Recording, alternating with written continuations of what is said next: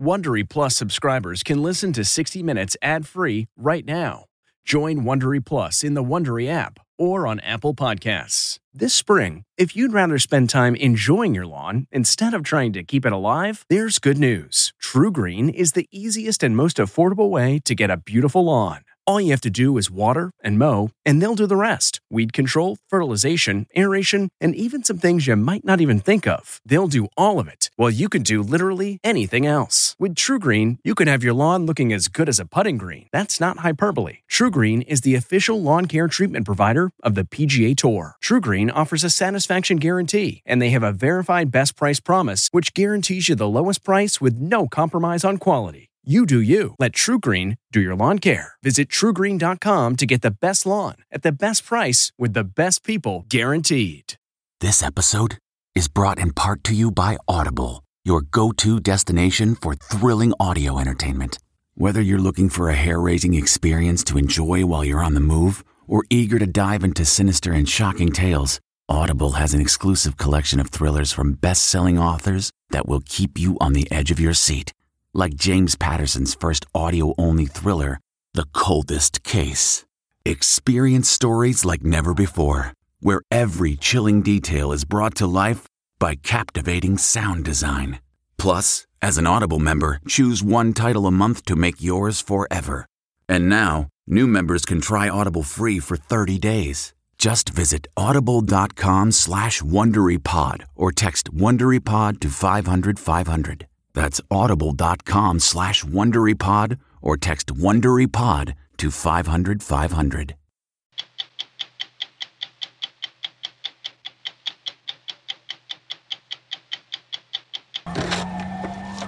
What am I doing on this? Go to the Trade Center.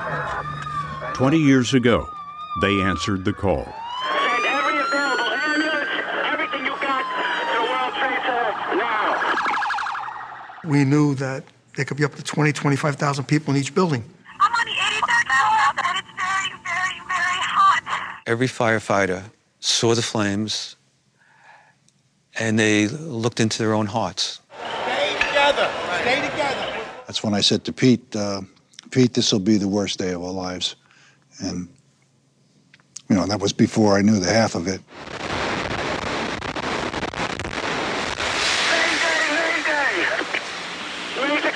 Raise the collapse. And in the darkness, Everybody all right? I wondered if I was dead or alive. Hey, Pete! Chief Hayden!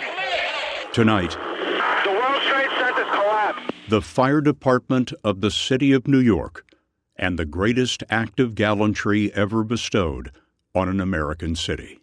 I don't want this to be something that's in a history book, that a page is turned and we're forgotten. I'm Leslie Stahl. I'm Bill Whitaker. I'm Anderson Cooper. I'm Sharon Alfonsi. I'm John Wertheim. I'm Scott Pelley. That story on this, the 54th season premiere of 60 Minutes.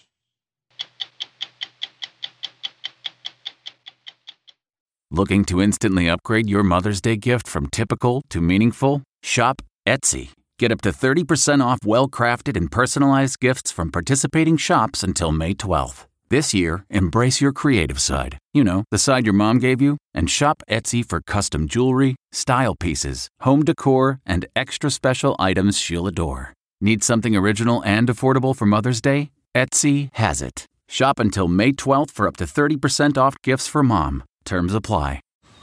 Man, that sunset is gorgeous. Grill, patio, sunset. Hard to get better than that. Unless you're browsing Carvana's inventory while you soak it all in. Oh, burger time. So sit back, get comfortable. Carvana's got thousands of cars under $20,000 just waiting for you. I could stay here forever. Carvana, where car buying meets comfort, meets convenience. Download the app or visit Carvana.com today. In the neighborhoods of New York, there are 217 firehouses. Each holds a memorial to firefighters who answered the call 20 years ago and never returned. 343 members of the fire department of the city of New York perished on 9/11 in the greatest act of gallantry ever bestowed on an American city. This is their story. This plane raced past us along the Hudson River at such a low altitude, I could read American on the fuselage. At 8:46 that morning, Battalion Chief Joe Pfeiffer was blocks away, searching for a routine gas leak.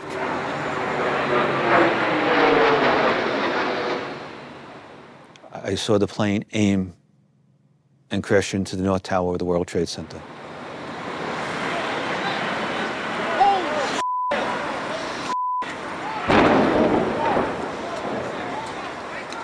From that moment, the firefighters of the FDNY would have about an hour and a half to save 17,000 lives. They knew that they might not come home, but they knew there were people trapped. That's our job.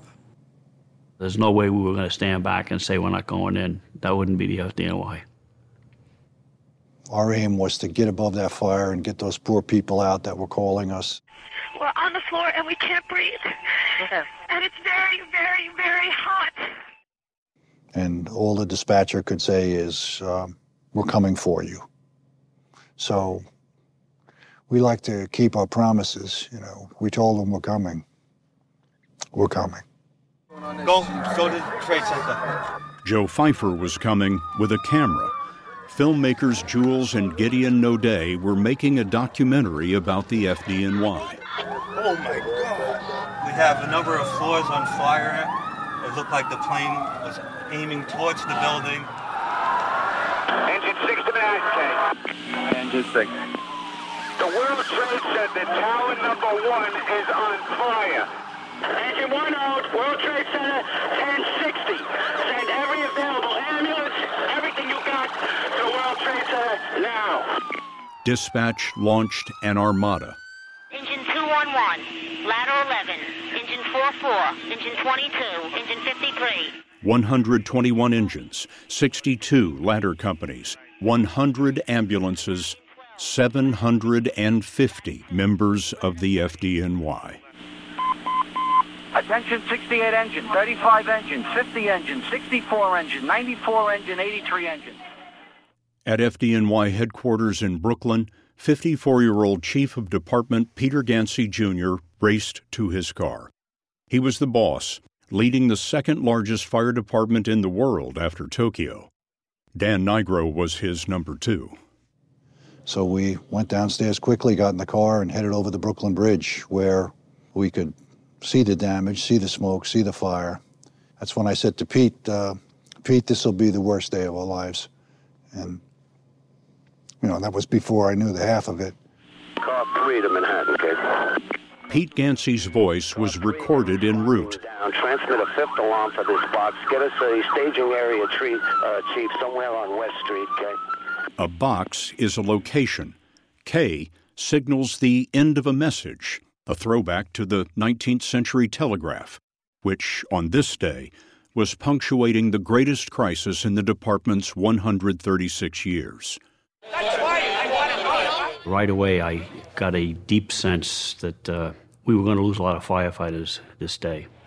Division I Commander Peter Hayden met Battalion Chief Joe Pfeiffer in the lobby of the burning tower. Well, I knew that we weren't going to be able to put out the fire. So the order of the day was to search and evacuate as many people as we could, and then we were going to back away. The fire was 93 floors above.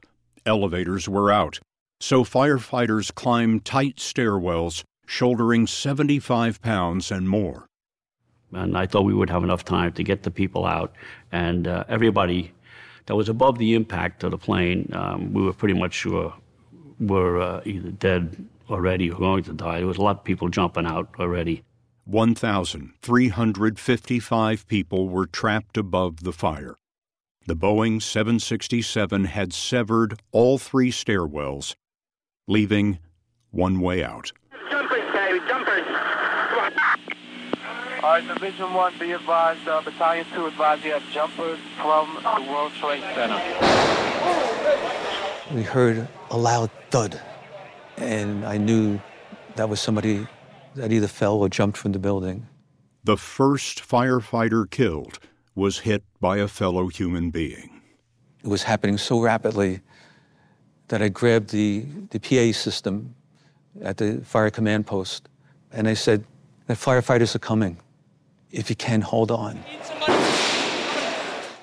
It's something that's going to haunt us probably for the rest of our lives. Tour Commander Sal Cassano had arrived precisely 17 minutes after the North Tower was hit. Just as I got out of my car, I heard another explosion. And I can tell you exactly what time it was 9:03, because that was the plane that hit the South Tower. You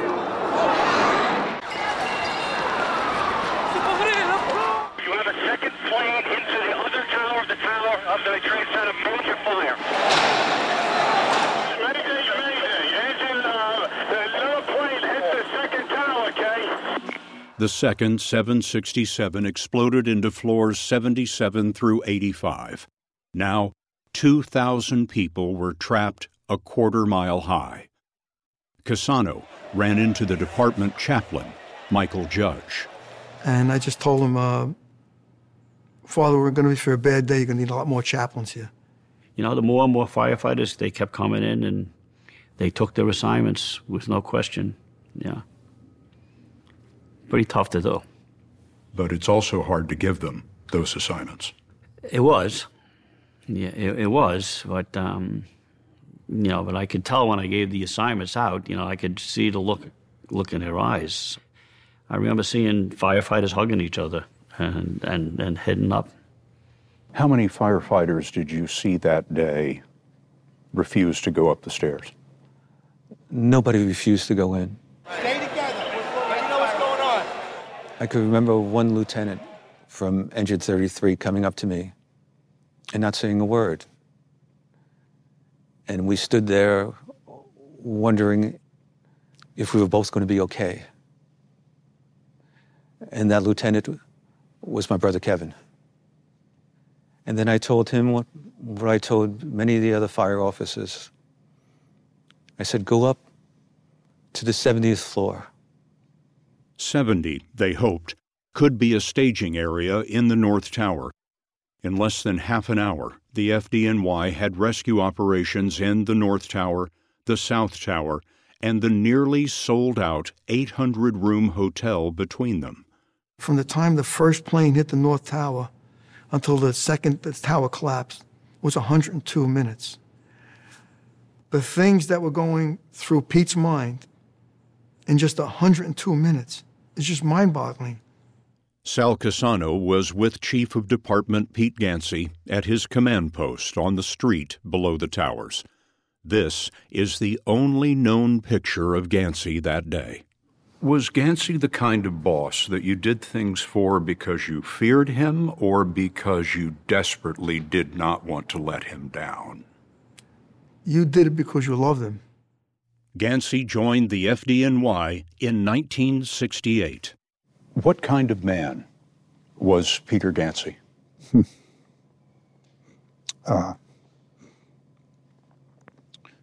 Pete, I guess people would say he's my alter ego. Had chest full of medals, and he was just a down-to-earth, honest, hard-working guy. You know, he's a paratrooper in the Army, worked his way up to be chief of department in the FDNY. Quite a story. A story of courage over his 33-year career. He won the department's Medal of Valor, crawling into a burning apartment on his hands and knees, grabbing a child who was certainly going to die, and dragging that child out and saving her life. That's the kind of person Pete was.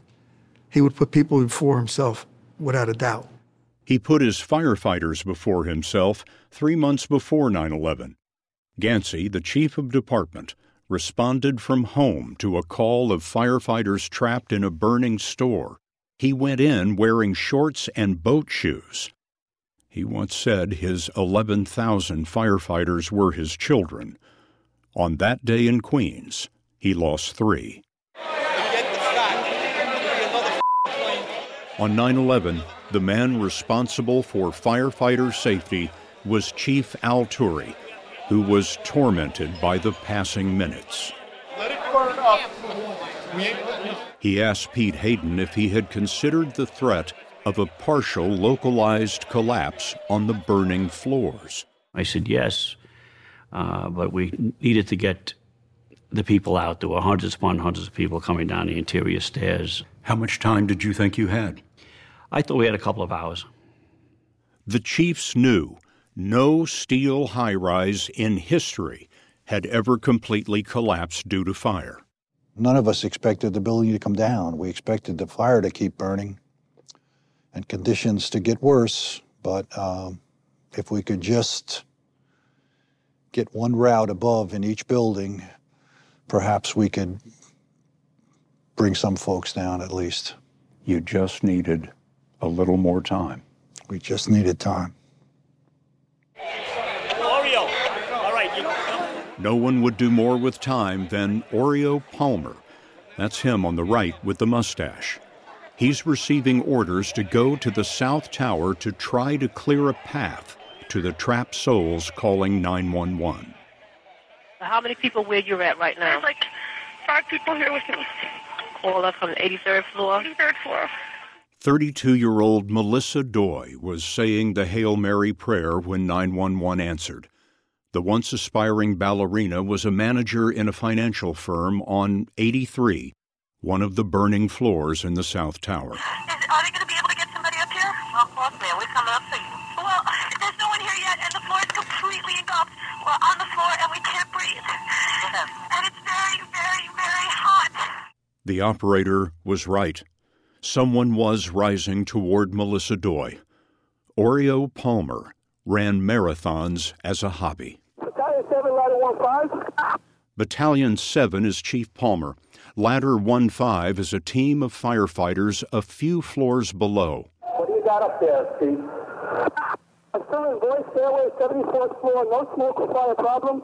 The walls are breached, so be careful. This is Ladder 15's Lieutenant Joe Levy. We're on 71. We're coming up behind you. Marshal on 75. Palmer found Fire Marshal Ron Buca on the 75th floor, evacuating civilians. Battalion 7, Ladder 15. 15. I'm going to need 2 of your firefighters out of stairway to knock down 2 fires. We got a house line stretch. We can get some water on it and knock it down, okay? Palmer had discovered the only intact stairway to the top of the South Tower. Unlike the North Tower, the second plane had missed Stairway A. Yeah, go on 77 now in the B stair. I'll be right to you. If Palmer could clear this stairwell, 619 souls would have a way out. He was 5 floors below Melissa Doy and rising. I'm going to die, aren't I? No. Say I'm going to die. Ma'am, say your prayers. And we're going to think positive because you got to help each other get off the floor. We have access stairs going up to 79. Okay. All right, I'm on my way up, Oreo. Now, stay calm. God. You're doing a good job, ma'am. You're doing a good job. It's so hot. I'm burning up.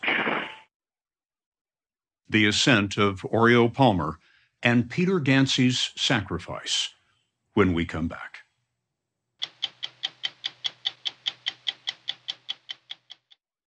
At Amica Insurance, we know it's more than just a car. It's the 2-door coupe that was there for your first drive, the hatchback that took you cross-country and back, and the minivan that tackles the weekly carpool. For the cars you couldn't live without, trust Amica Auto Insurance. Amica. Empathy is our best policy. What makes a life a good one? Is it the adventure you have? Or the friends you find along the way? Maybe it's pursuing your passion while striving to protect, defend, and save what you believe in every single day. So, what makes a life a good one? In the Coast Guard, we think it's all of the above and more, but you'll have to find out for yourself. Visit gocoastguard.com to learn more. An hour had passed since the attack on the World Trade Center began. In the South Tower, Battalion 7 Chief Oreo Palmer took the only working elevator as high as it would go. Then he led the men of Ladder 15 on a climb from the 40th floor. Palmer was trying to clear a path to 619 people trapped by fire. This is Palmer's radio transmission from the 78th floor of the South Tower. He's calling the firefighters of Ladder 15, who are coming up with rescue gear from a few floors below. We got tanks.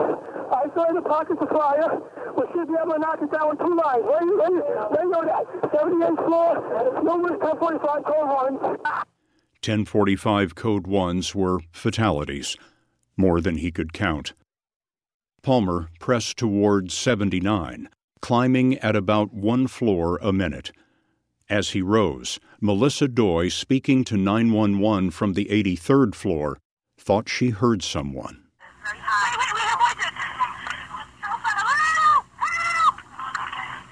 Hello, ma'am? Oh, my God. They coming through with you now? Find out if there's anybody here on the 83rd floor. Ma'am, don't worry. You stay on the phone with me, and I'll already know. Find out if there's anyone on the 83rd floor, because, ma'am, I already heard somebody. We don't know what she heard. But hearing no answer to her shout, Melissa Doy returned the call. Can you? I already did that. Can I lie with you, please? Yes, ma'am. I am going to dying. Oreo Palmer knew how dangerous this was, and he didn't stop. Ladder 15 knew how dangerous it was, but we never thought that an entire high-rise building would collapse. There was no history of it anywhere in the world. But this day, history was changing because the planes had blasted away the spray-on fireproof foam insulating the structural steel. The burning floors were sagging, slowly pulling the exterior inward. EMS Division Chief John Perugia was in the City Emergency Operations Center, where he received a warning from an official he believes was an engineer. He said, the buildings are severely compromised. You can see slight lean. They're in danger of collapse. So I grabbed one of my staff guys, EMT Rich Zerillo, and I said, Rich, go to Peak Yancey, don't talk to anyone else, and deliver this message. The buildings are in danger of collapse. In this 4-second video, at far left you see Rich Zerillo's blue shirt. He's delivering the warning to Pete Gansey. Zerillo hardly got the words out when Gansey's attention was drawn to a roar from the South Tower above him. Loud noise. I had no idea what it was. All we saw was this plume of dust and smoke and debris. In the moment before, Melissa Doy had given the 911 operator her mother's phone number and the message that her daughter loved her. Then there was silence. Oh, my God. Melissa, please. It's going to be all right. You're going to be fine. You're going to talk to your mother yourself. But you got to think positive. You got to stay calm. Okay, you got to talk to your mother yourself, all right?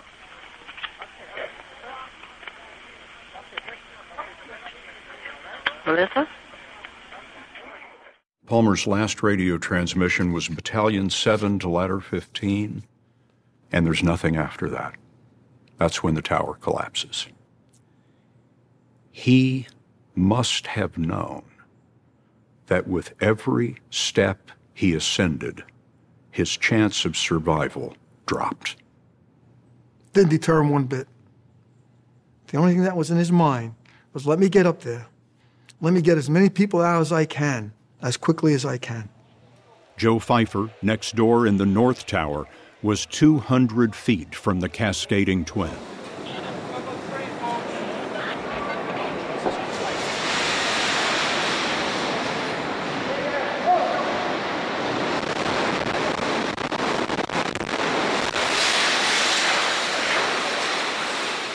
And then the lobby goes pitch black. Everybody all right? Yeah, I'm okay. And in the darkness, I wondered if I was dead or alive. We gotta get Everybody out! Let's go! And I got on my radio. And I said, command to all units in Tower 1. Evacuate the building.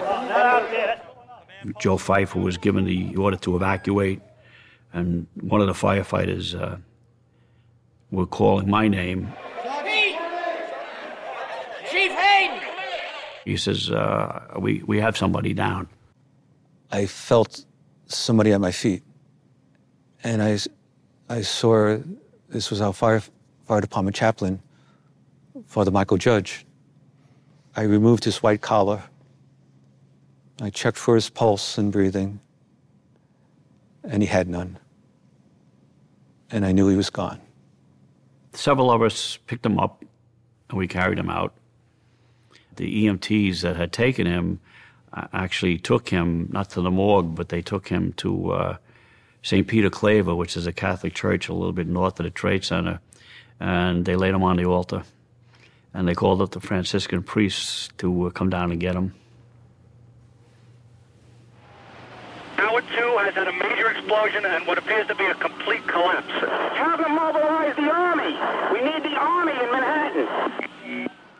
There was a rush of dust with high pressure coming in, with force that I've never experienced before. Gansey's street-side command post had been set up next to an underground garage in case shelter was needed. Captain John Sudnick, Gansey, and the chiefs dove into the entrance. I just remember the dust that day feeling like it was searing your lungs, it felt like you were swallowing glass. Pitch black. But we heard voices. Are you okay? Are you okay? And then that's when we made our way back up. And then when we got up to where the command post was, Pete's mind went into rescue mode. Pete Gansey heard on the radio the cries of trapped and wounded firefighters. And then I remember him giving orders. I need truck companies. I need rescue company. Tell them to come with me. As he had before, Gansey went into the debris to save his men himself. In the still-standing North Tower, many firefighters refused the order to evacuate while they were still carrying the wounded and disabled. Gansey sent Sal Cassano to set up a new command post. 28 minutes later, Cassano was on his way back. And then I look up, and all I could see was the antenna from the North Tower imploding.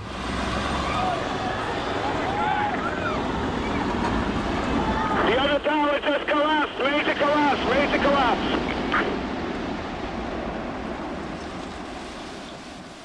I, in my mind, had to be resolved with death. Regina Wilson was on the street below the tower. She was with Engine 219 in her second year as a firefighter. And I prayed, and then I just asked God to just protect me. And if he couldn't, I knew that I would die doing what I love. Inside the collapsing North Tower, the men of Engine 39 were caught in a stairwell. And it started out slow. Boom, boom, boom. Then it got quicker. And where faster. pretty soon it was just like bam, bam, bam, bam, bam, bam, bam, bam, bam, coming down. Jeff Caniglio and Jamie Epthemiadis were on the stairs near the ground floor with 110 floors above them. It took 10 seconds for it to come down, but it felt like 10 minutes. I was in the background of a funeral. I saw my casket. I saw my parents, my wife sitting in the front. And as I'm watching this, I'm like, all right, it's going to be quick. I'm just waiting for something to tap my shoulder and figure I'll feel a tap, and that'll be it. We'll be gone. We're not going to suffer. James McGlynn and Bob Bacon were in the same stairwell. The wind actually came up the stairwell, blew me into the air, and the landing that I was on just disintegrated underneath me. And I kind of bounced, back and forth and ended up hanging from like a pipe. I think I said a couple of prayers and said, God, please get us out of here. Their fragment of an intact stairwell lay upon a mountain of misery. 16 acres of wreckage, 91 crushed FDNY vehicles, and quiet, like the first heavy snow of winter. Every once in a while, you'd hear the radio, the dispatcher on the radio trying to contact somebody. All right, Manhattan announcing any division or any staff chief at the scene of the World Trade Center, okay? Silence spoke of unimaginable loss. Any division chief or any staff chief at the scene of any of the World Trade Centers, okay? That day, 23 battalion chiefs responded. Only 4 of us survived. Joe Pfeiffer thought of the lieutenant of Engine 33, his brother, Kevin, who Pfeiffer sent up the North Tower. I got on my radio and I said, Battalion 1 to Engine 33. And I repeated it several times. And I didn't get an answer. Kevin Pfeiffer was gone. And so was the crew of Ladder 105, which rolled from Regina Wilson's firehouse. We found the truck. We didn't find the members. What happened to them? They all died. Among them was John Chipura, her mentor and her savior. Regina Wilson was assigned to the doomed Ladder 105, but early that morning before the attack, John Chipura asked to switch jobs, which put her among the survivors of Engine 219. I tried to honor him by talking his name, and that's how it is in the African American culture. When you speak the name of an ancestor or you speak the name of a loved one, then they live. And so every time I say John's name, he lives, and that gives me comfort. It was very hot. Oh, yeah. The men of Engine 39 were trapped in the wreckage near the North Tower lobby. They could hear, only a few feet away, Battalion Chief Richard Prunty, who was pinned and calling for help. We couldn't get to him, and Right. he was passing out at times. Yeah, he was coming in and out. Did you hear his radio transmissions? The last thing that he said was, of course, about his wife and saying that... Tell my wife and children I love them. Yeah, that they were the most... My wife, that she was the most important thing in the world to me. Those words were among Richard Prunty's last. The men of Engine 39 were rescued, but 343 members of the FDNY were gone. In a tradition where the job is handed down in families, many lost fathers, sons, and brothers. Guys I had worked with, both retired and active, saying to me, Petey, have you seen my son? And, young firefighter coming up, Chief, have you seen my father? I knew him, and I just said no. I didn't have the courage to tell him what I knew to be true. Among the fallen were Peter Gansey and 71-year-old Deputy Fire Commissioner William Feehan, who had gone with Gansey to rescue the trapped. Pete Hayden climbed atop an engine to address the living. I yelled out, we just lost a lot of guys here today. Let's have a moment of silence. And, I took my helmet off. And we held it. I held it. And after a while, I put my helmet back on. They put their helmets back on. I said, okay, we got a job to do. Let's do it. Do you look back and wonder, how did I survive? And 343 members did not. Yeah. I didn't think about it as much. We were crazy busy. I was working 18 hours a day. And then it hit me. I said, I'm here. I get home and I'm tired, and there was always food on the table waiting for me when I came home, no matter what time I came home. And I'm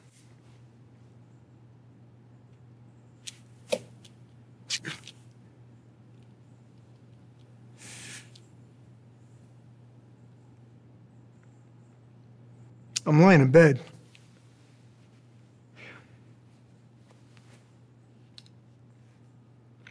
And I asked my wife, why me?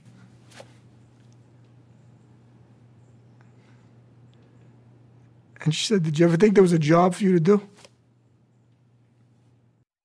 There was a job for Cassano and others to do, rebuilding the FDNY. When we come back, the children of the lost put on their father's uniform.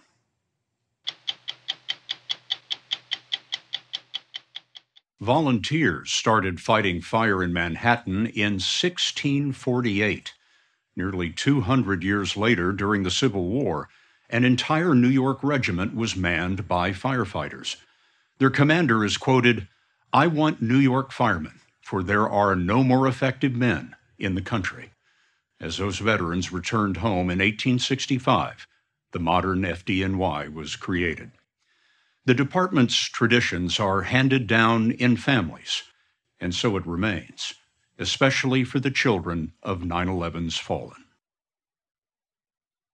The late Chief of Department, Peter Gansey, had 3 children. His daughter married a firefighter. These are his sons. Captain Peter Gansey III was 27 on 9/11. Battalion Chief Chris Gansey was 25. How did you learn your father died?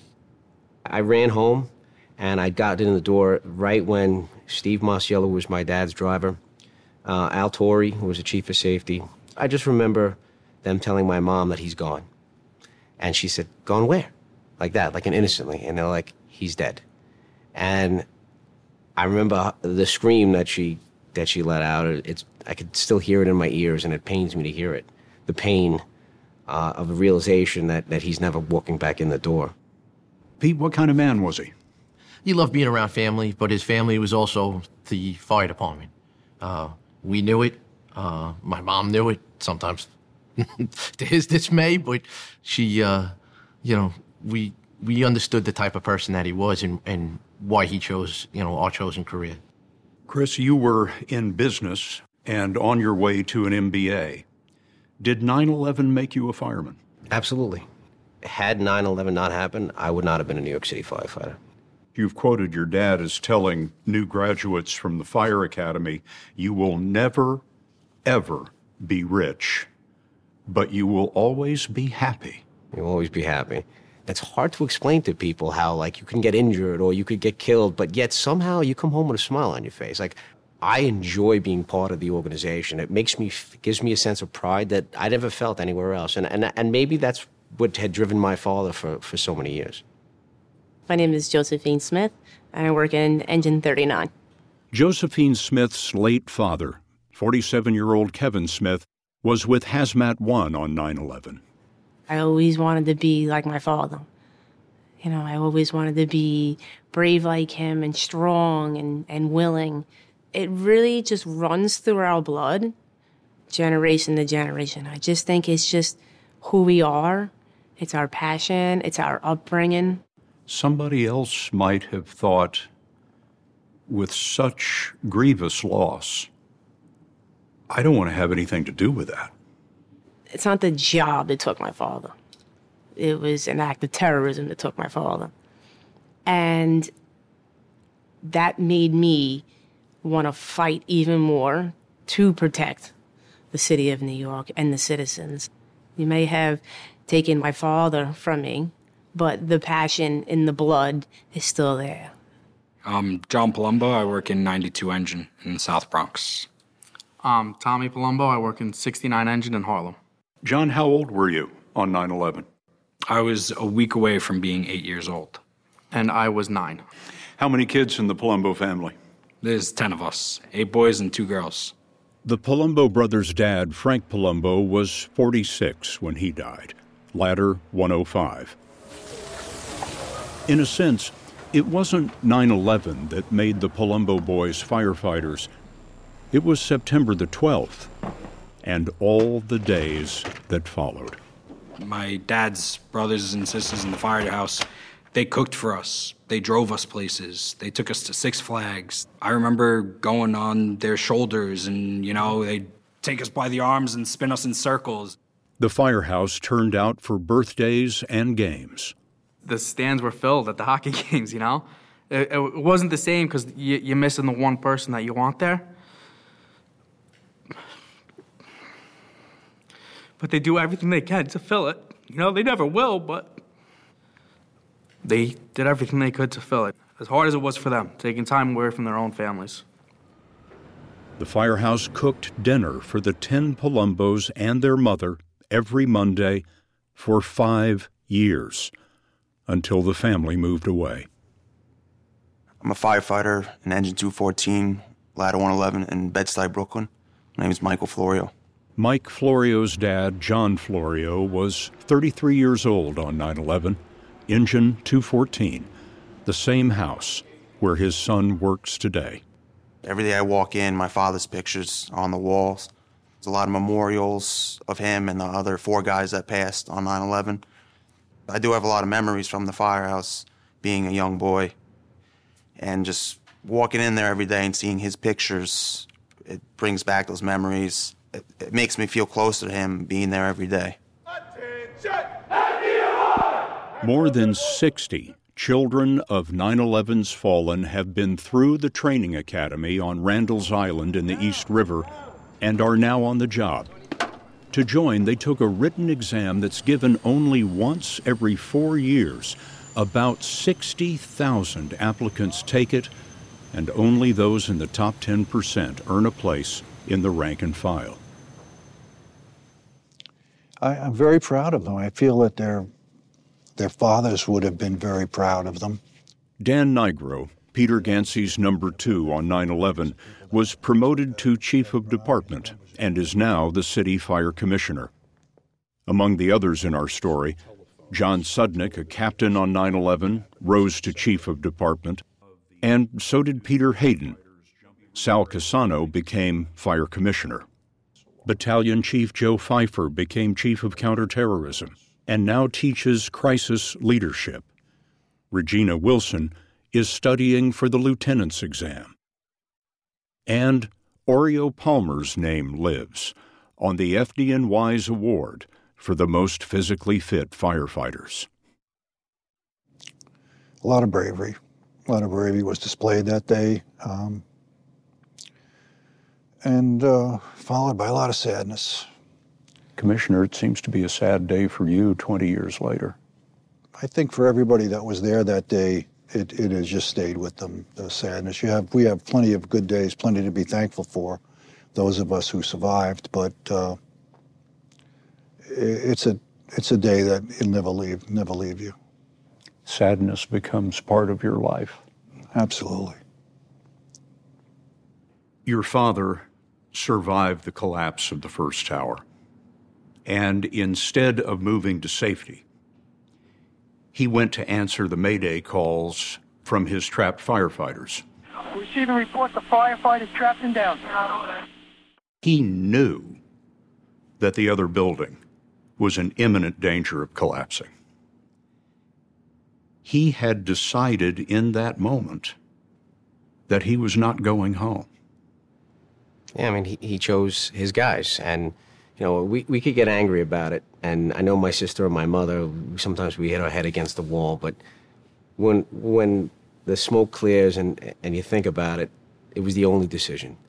I knew the way he felt about his men and his job and the FDNY, and he was going to stay and see the job through. And he wouldn't have been able to live with himself if he left, and you know, one more guy was killed. It's just the way he was. It was, I have to be there until the last guy is out. Today's recruits were children then. Secure your gear. And so they muster before memories. 3 columns of the World Trade Center and 343 lives, which are here, indelible in time. So many of us sacrifice so much that this story can't get lost, because the world is changing fast. And I don't want this to be something that's in a history book, that a page is turned and we're forgotten.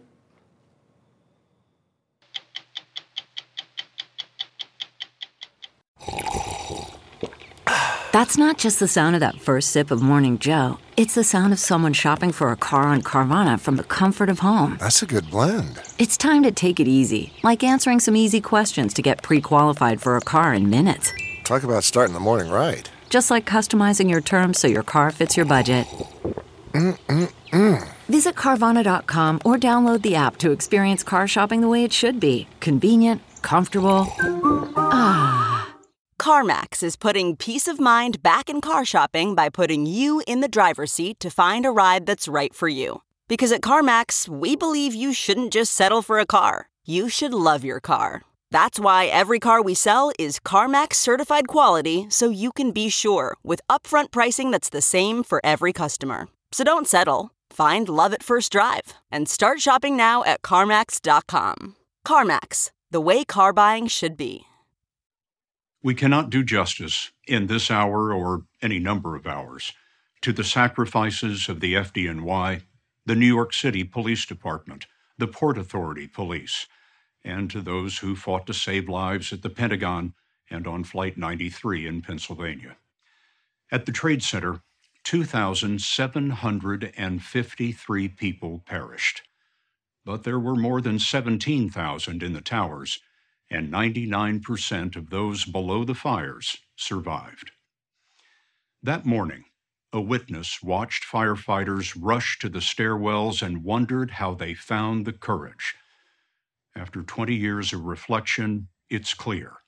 They climbed to rise to the cries 1,000 feet above them, to rise to the defense of the firefighter beside them, to rise beyond duty to a place of selfless devotion.